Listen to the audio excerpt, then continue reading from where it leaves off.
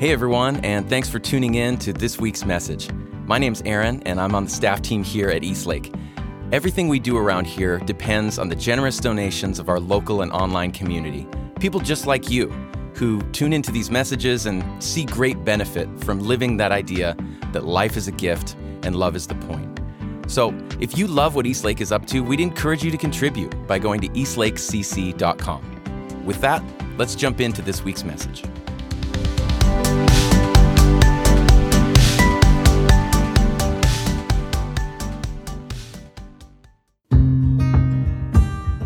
Today, we hear from Kent Dobson as he begins our new series, Wild, Reconnecting with Our Hidden Nature. Please check the description for links to our quarterly Spotify playlist and guided meditation.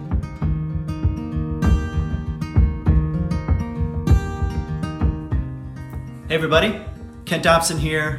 Welcome to Eastlake. I'm super happy to be back teaching. Thanks for joining us today. I'm really excited because I have the privilege of doing a 2-week series, which I'm calling Wild, Reconnecting with Our Hidden Nature.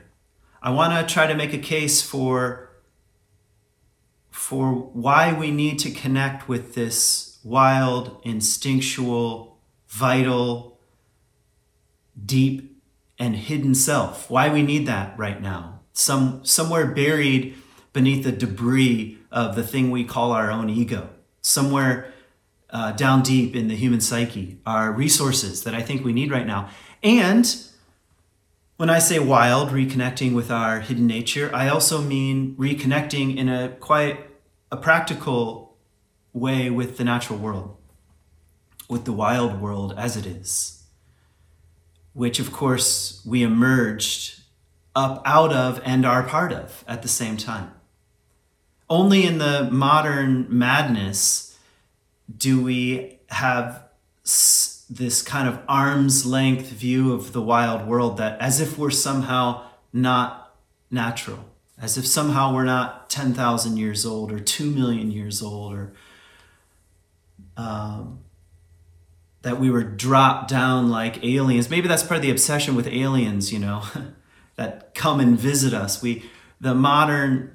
In our modern madness, I guess that's what I'm going to call it right now, we somehow think that we're not deeply intertwined with the wild world as it is. And in fact, even the terrible COVID reality, global COVID reality, it screams at us directly, you are interconnected with all things. You are part of the natural world, and the natural world plays by different rules.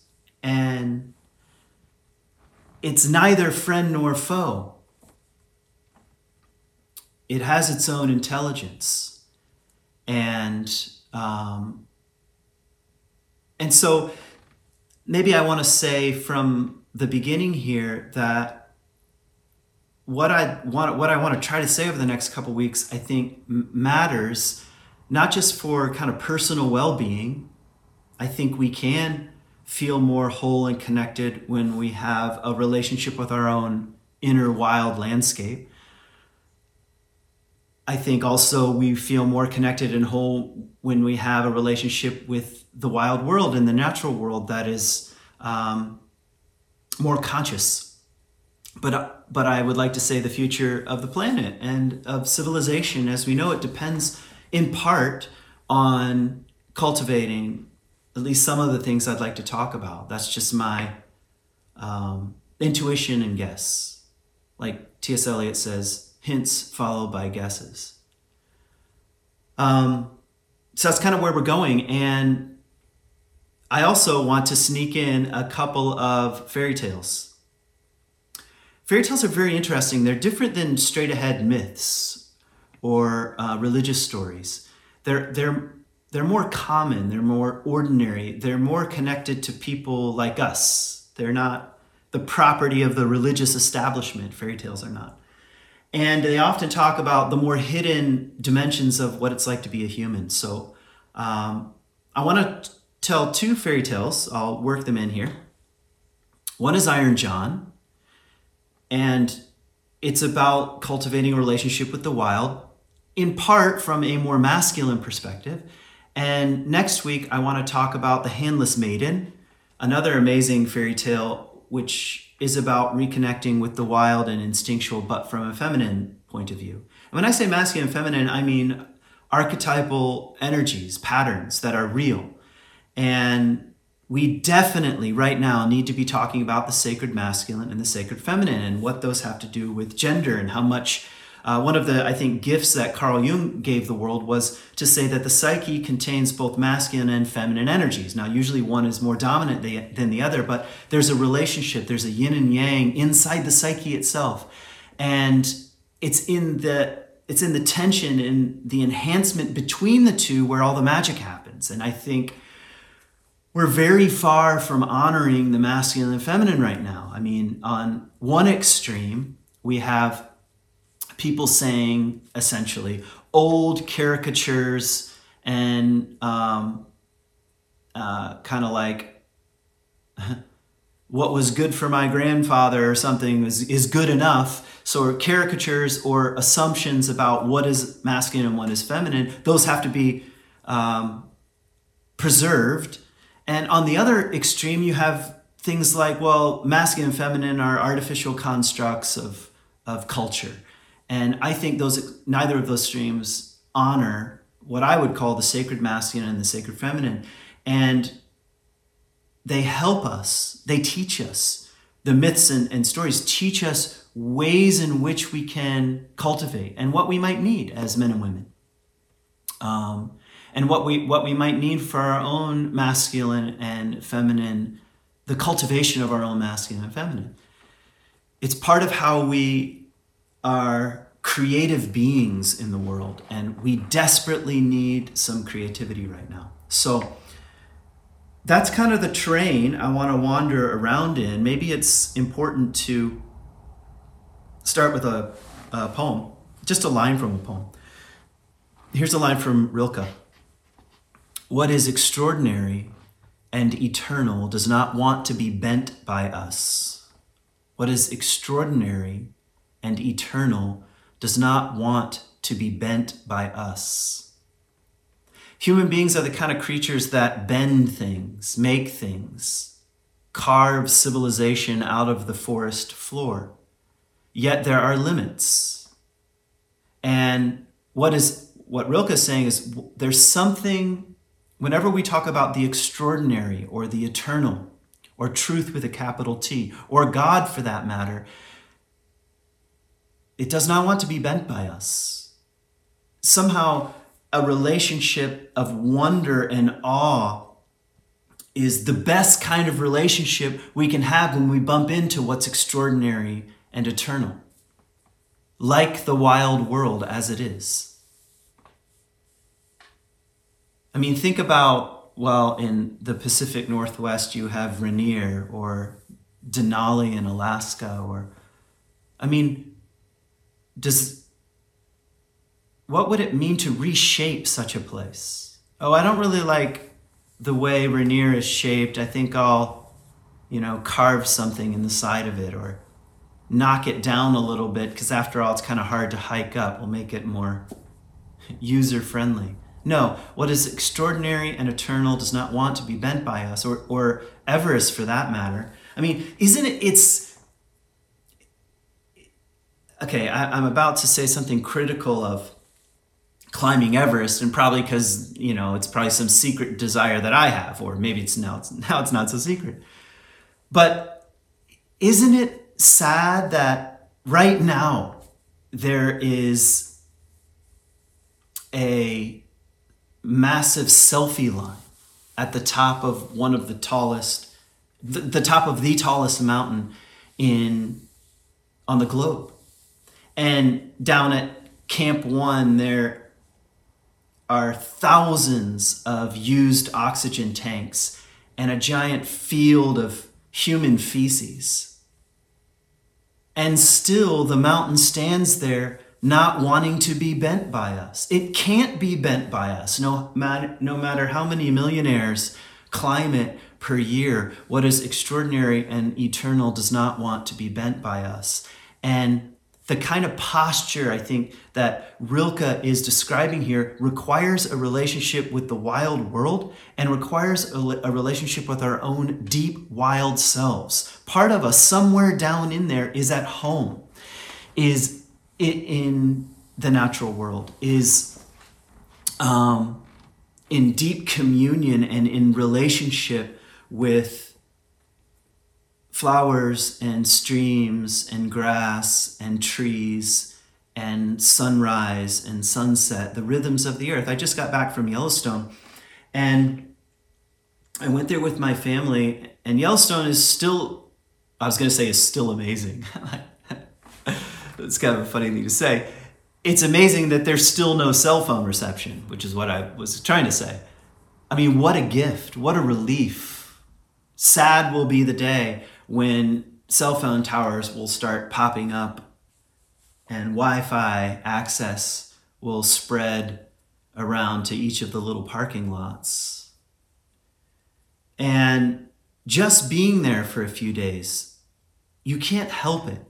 Your own natural rhythm begins to be in deeper relationship with the earth. Like, where do I get water from, and what time does the sun come up, and what time does the sun set, and what's happening with the bugs and the weather and the smoke, and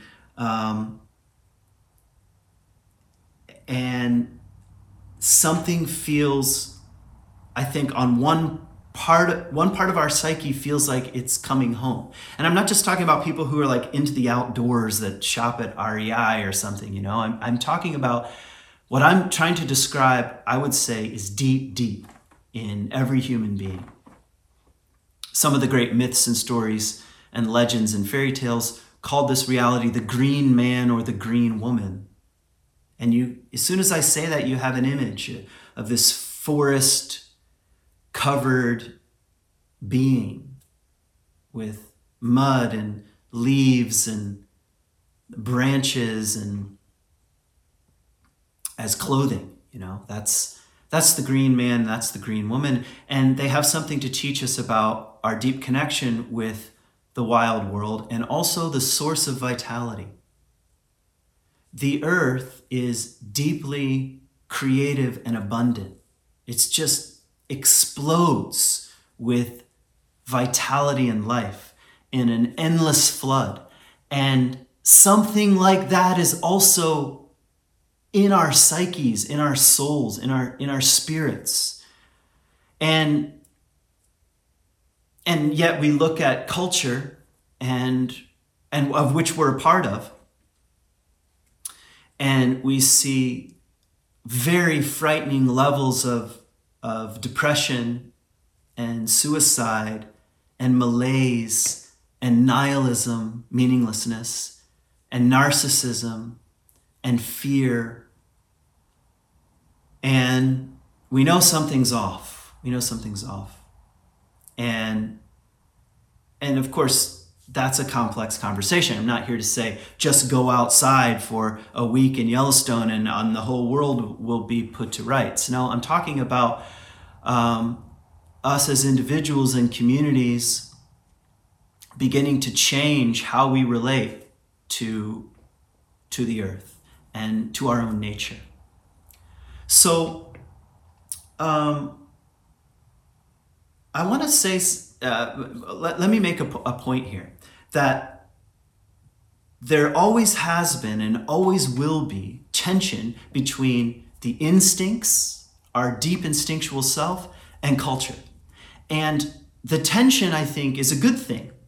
Anyone who has kids or has been around kids, like everyone, knows that the instinctual raw natures and energies of a child, of a toddler, of a 5-year-old, of a 6-year-old need some shaping and can be like a forest fire that can burn the whole house down. So that's always been one of the roles of human culture, which is to tame and channel and put guardrails or fences around the wild instinctual energies. After all, We all contain the lizard brain. We all have fight, flight, or freeze. These very powerful drives that, in a way, we're not in control of, at least not in the way we think we are. They seem to rise up. And so having culture that brings some shape is absolutely essential. And that's always been the tension. It's like, what happens to the instinctual and wild self when culture does all the shaping? When the guardrails become too rigid, when the fences become too tall, something of the vitality of life is drained out. And if there's not a recovery to a certain extent of what I would like to call the wild, our own hidden natures, then much more broadly, we have a culture of nihilism and depression and lack of energy and meaninglessness. And so it very much matters, I think, the kind of recovery I'm trying to describe. And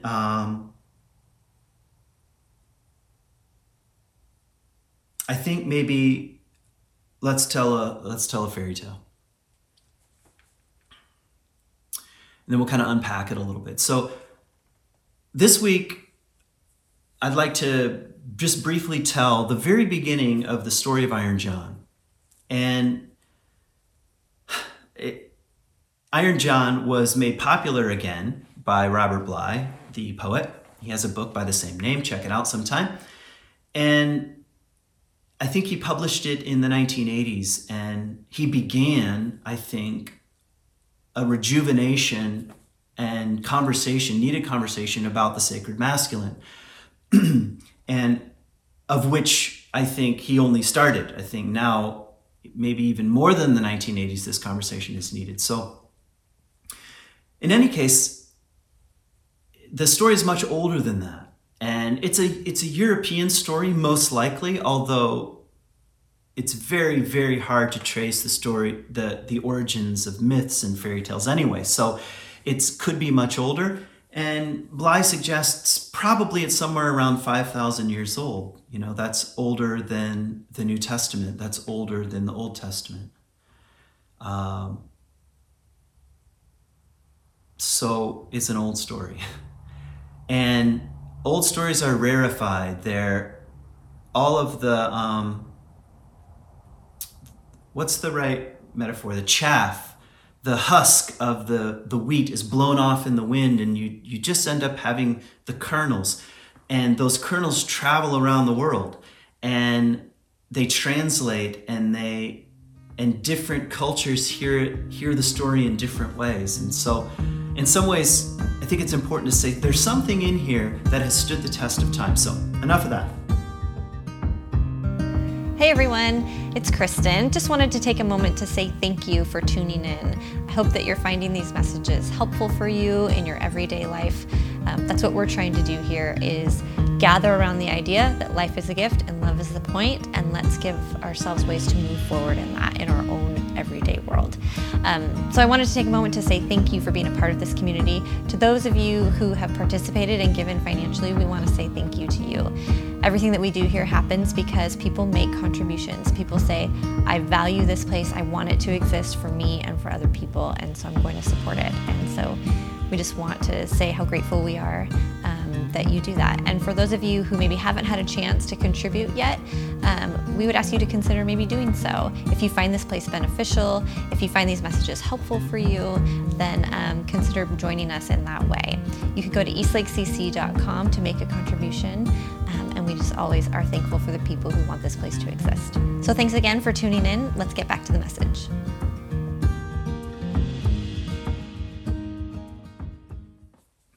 Here's the very beginning of Iron John. So the story begins with a kingdom and a castle and a king and a queen, and life is pretty good.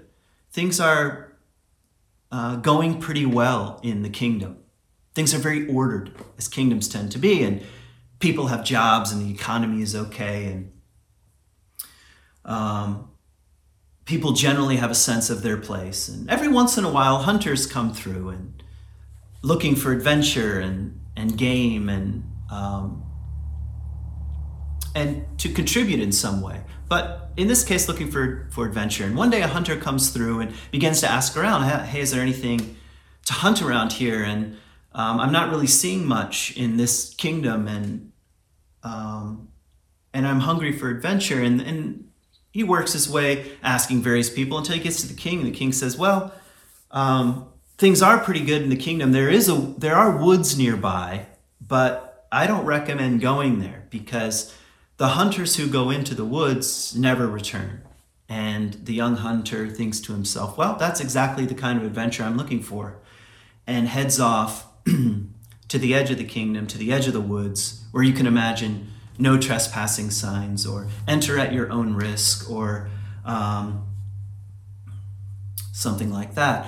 And he brings his dog with him, and he makes his way into the forest deeper and deeper, and he's passing along a small pond, and just out of the corner of his eye, he sees a large, hairy hand come up out of the pond and snatch his dog and drag it down to the bottom of the mucky pond. And the young hunter thinks to himself, this must be the place. This must be the reason why hunters do not return from the woods. So he heads back into town and recruits a few friends, a few fellow hunters, and they go out to the forest, deep into the forest, back to the pond, taking buckets with them, and bucket by bucket by bucket, they begin to scoop out the mucky, murky pond water until at the very bottom, they discover a wiry, hairy, rusty-colored, wild man, wild being at the very bottom of the pond. And being the hunters that they are, they capture this being and bring him back to town.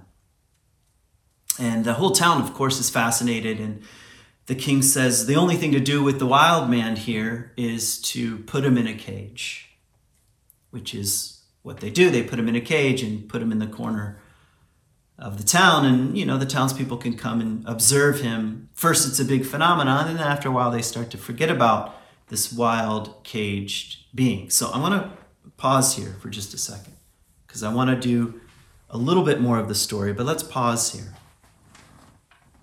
and ask some questions. What is this story talking about? What is it pointing toward? Well, it's pointing to the very tension that I was describing before between the wild, instinctual self and culture, civilization, kingdom, king, queen, order. It's order and chaos dimension. And it's sophisticated and pretty and nice clothing versus nakedness and hairiness and wiriness and a long beard and muck and leaves. We don't want anything to do with that. So the opening scene is really a story about a culture that has forgotten all about the wild and has said the forest itself is off limits. It must be boarded up. It must be kept at bay. We must use our hand sanitizer to avoid any contact with the wild. It must be kept at a distance, and even so much so that all that's left are rumors about hunters that if they go in there, they never return, which is a way of telling young people, don't go into the forest, don't go into the instinctual self. It's wild in there. You don't know what you're going to find. Stay at home, stay put, do your job, pay your taxes, and we will entertain you. Don't go into the forest. We'll give you a handheld device that you can carry around with you everywhere that will provide for you all the imagination you will ever need. That's the claim of culture. But it almost goes without saying that it doesn't work, and one part of us is hungry for something more, and that's the hunter that says, hey, nice kingdom and everything, but I'm hungry for something more, and I'm willing to take the risk. I'm willing to even risk my own life. It's why, in part, why young people I think sadly, try to self-initiate through their own wanderings and partying and, breaking their parents' hearts and, getting tattoos and whatever, I don't know. Just some kind of break with the orderliness of the kingdom. That's that hunger, I think. And anyway, into the forest it goes. And the story is also saying something else, that if by chance, because I think that's maybe a clue in the story, if by chance the wild instinctual self is stumbled upon, the first thing we are likely to do is put it in a cage. Because we don't know what to do with it. The first time we discover it, it smells, it's weird. We don't know what to make of it, and we're afraid it's going to tear everything to bits because it might. And maybe that's the reason why there are no trespassing signs on the edge of the forest, because sometimes the unintegrated wild self can wreak havoc. And let me just pause here. Let's make a claim. The tension is what matters. It's not like, hey, if you run around in the forest and just break rules and don't wear clothes, you'll be fine. It's saying something like the wild, instinctual, vital energies of life are needed, and they're in tension with culture, and we need culture. So in other words, it's a question of integration, of integrating these energies, not just sort of discovering them and cutting yourself off from the kingdom, so to speak. So what's my point? My point is that it goes into the cage. That's almost the first thing any of us will do if we bump into our own wild selves somewhere in the journey of life. After feeling sort of stifled inside the kingdom, we go on a wander, we go on a walkabout, and begin to discover bits and pieces of who we are that scare us a bit. And into the cage, because at least they'll be safe there. So let me tell just the second part of the Iron John story here. So one day, as fate would have it, the king's son is playing with his golden ball, which is really a sign or a symbol of his coming kingship. And because not everybody in the kingdom has a golden ball, who can afford it? But he does, and he's playing with it, and he drops it, and it rolls into the wild man's cage. And the boy is frightened at first and runs away because he's not sure what to do, and he won't speak to the wild man because people at this point have pretty much forgotten all about him, and he's a hairy, wild creature in there. He's not clean shaven. He's not manscaped, He doesn't look like a little boy. He looks like a hairy and scary being. But the boy really wants his golden ball. And so the next day he has courage to come up and stand near enough the cage, and the wild man says, "I'll give you your ball back if you let me out of the cage." And the boy runs away. Which already tells you something, that the boy in us, again,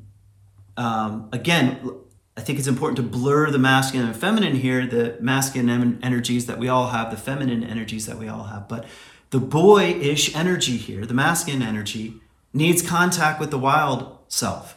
And let me just put it more plainly, if the little boy is going to get his golden ball back and eventually become king, he has to let the wild man out of the cage. Otherwise, there's no story. There's not enough vitality. There's not enough eros. There's not enough energy. But he runs away. Next day he comes back. Wild man says the same thing. "Hey, listen, I'll give you your golden ball back if you let me out of the cage." And finally the boy has enough courage to speak to the wild man. And Robert Bly in his book Iron John says, this is a monumental step in our own psychological development or psychospiritual development, to have a conversation with our instincts, to acknowledge that they're there, the shadowy bits, the stuff that we're not sure what to do with. If you have a life hell-bent on repression and ignoring and denying, you'll never get there. So just open your mouth and say, all right. And that's what the boy does. He says, all right, I would let you out of the cage, but I don't have any idea where the key is. And the wild man says, I know where the key is. It's under your mother's pillow. See, it was some kind of Freudian slip just happened there. It's hard for men in particular, in the masculine, to even admit they have some kind of mother complex. And I won't go into a whole bit here. I wasn't planning on saying anything about the mother complex, but since I made a little Freudian slip here, why not? The matriarchal mother energy is hell-bent on keeping the boy the boy. Be the good boy, be the good boy, be the good boy. Wear the right clothes, carry the little golden ball around that we gave you. There's no such thing as a wild man. Stay out of the forest. And that's the way it is. And that gets internalized. And this gets internalized with particularly people who, I'm not saying you, but someone else. If one of your friends, if everything that is said about them is that, he's just a really nice guy, you know that some grip is there.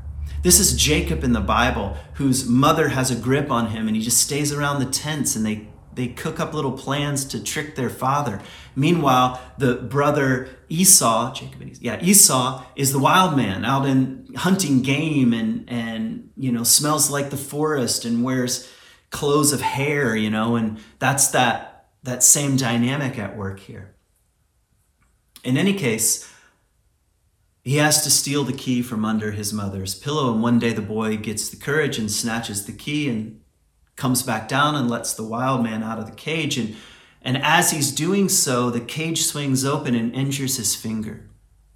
It's a wound. He's experiencing really his first wound, or he's already wounded and it's becoming obvious to him in the ways that he's wounded here.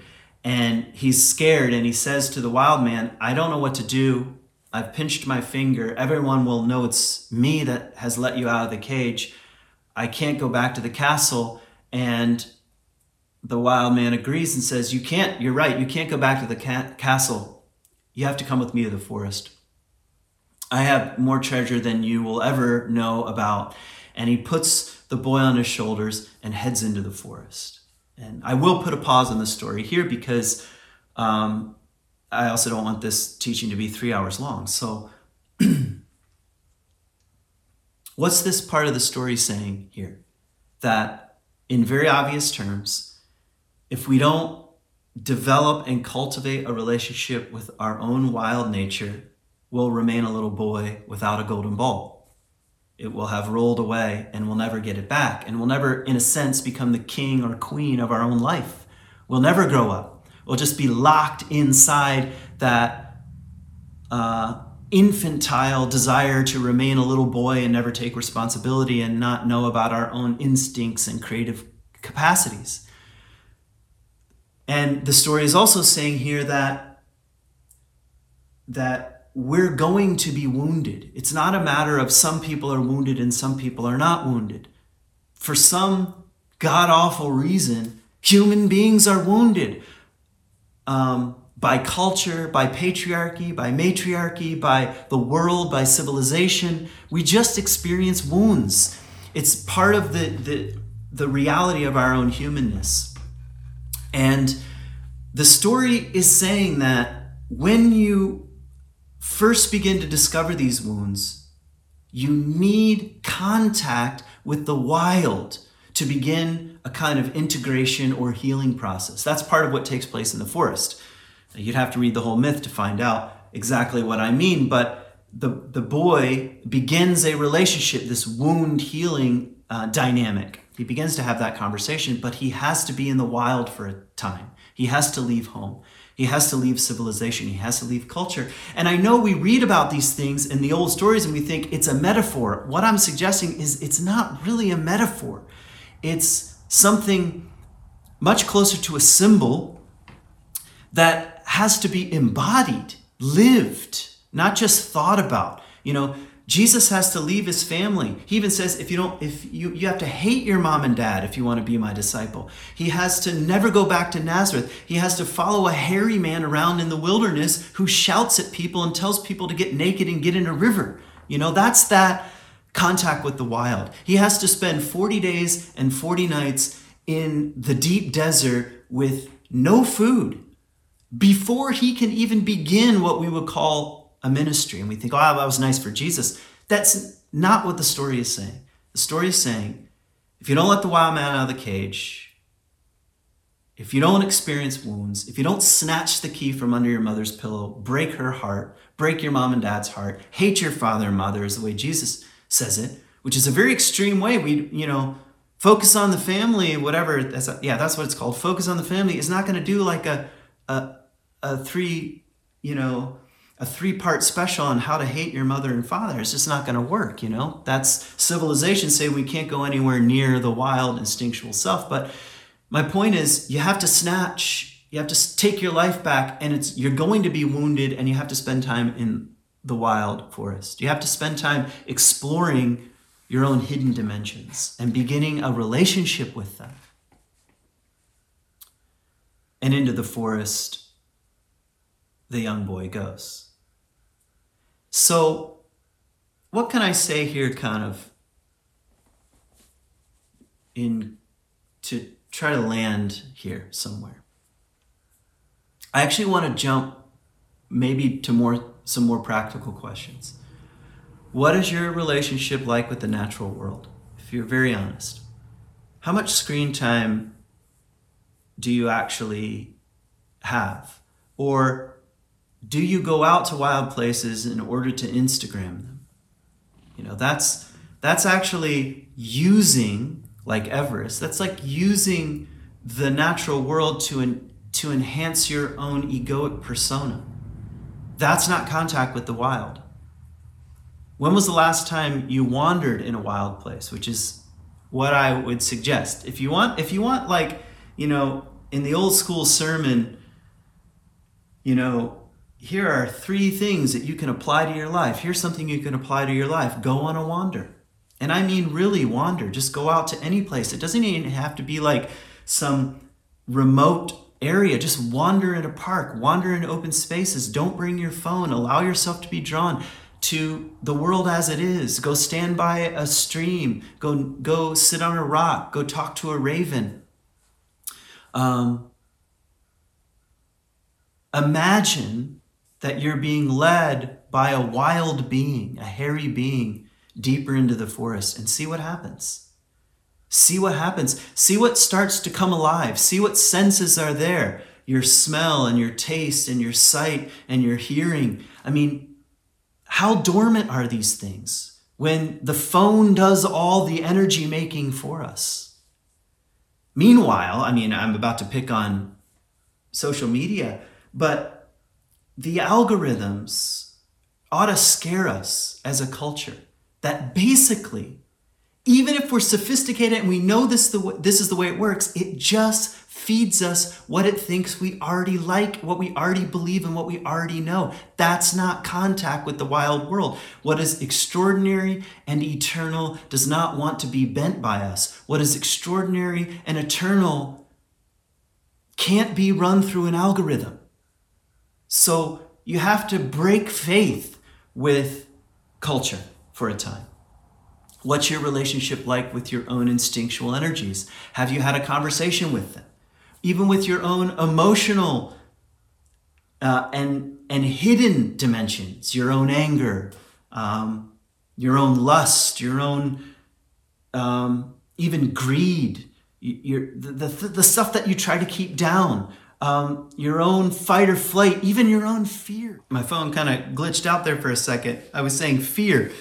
I don't think you can be a living, breathing, thinking human being right now and not have some fears, carry some fears about the state of affairs and the political climate we live in and the global situation and the fires and floods and waste and, all the really challenging things that are facing humanity right now. So we need to have a conversation with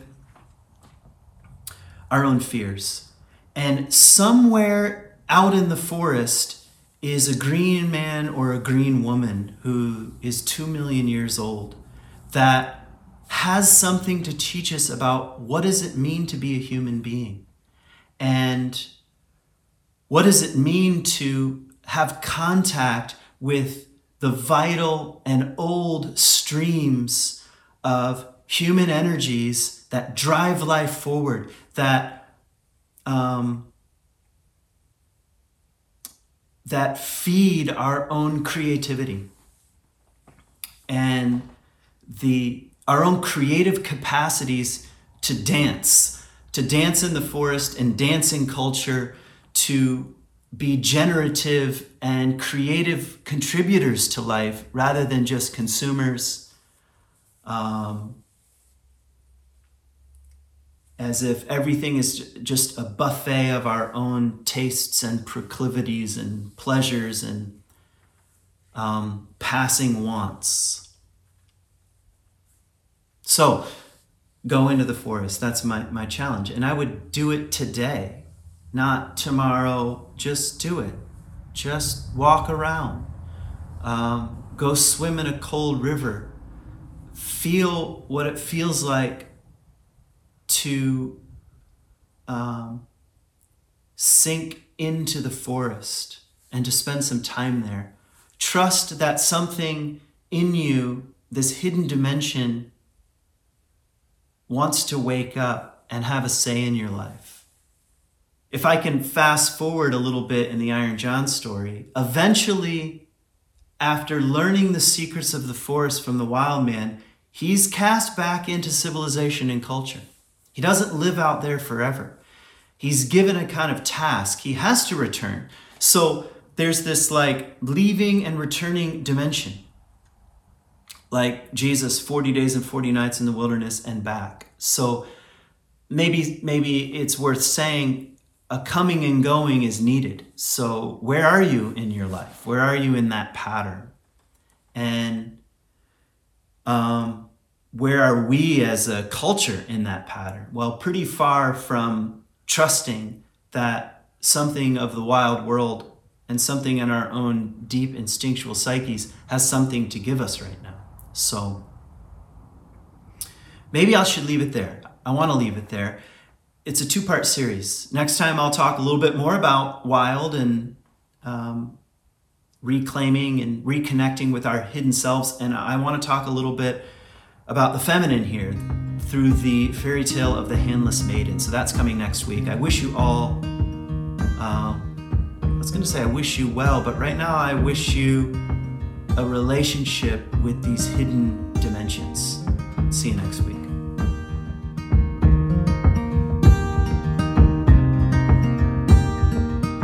Thank you for joining us.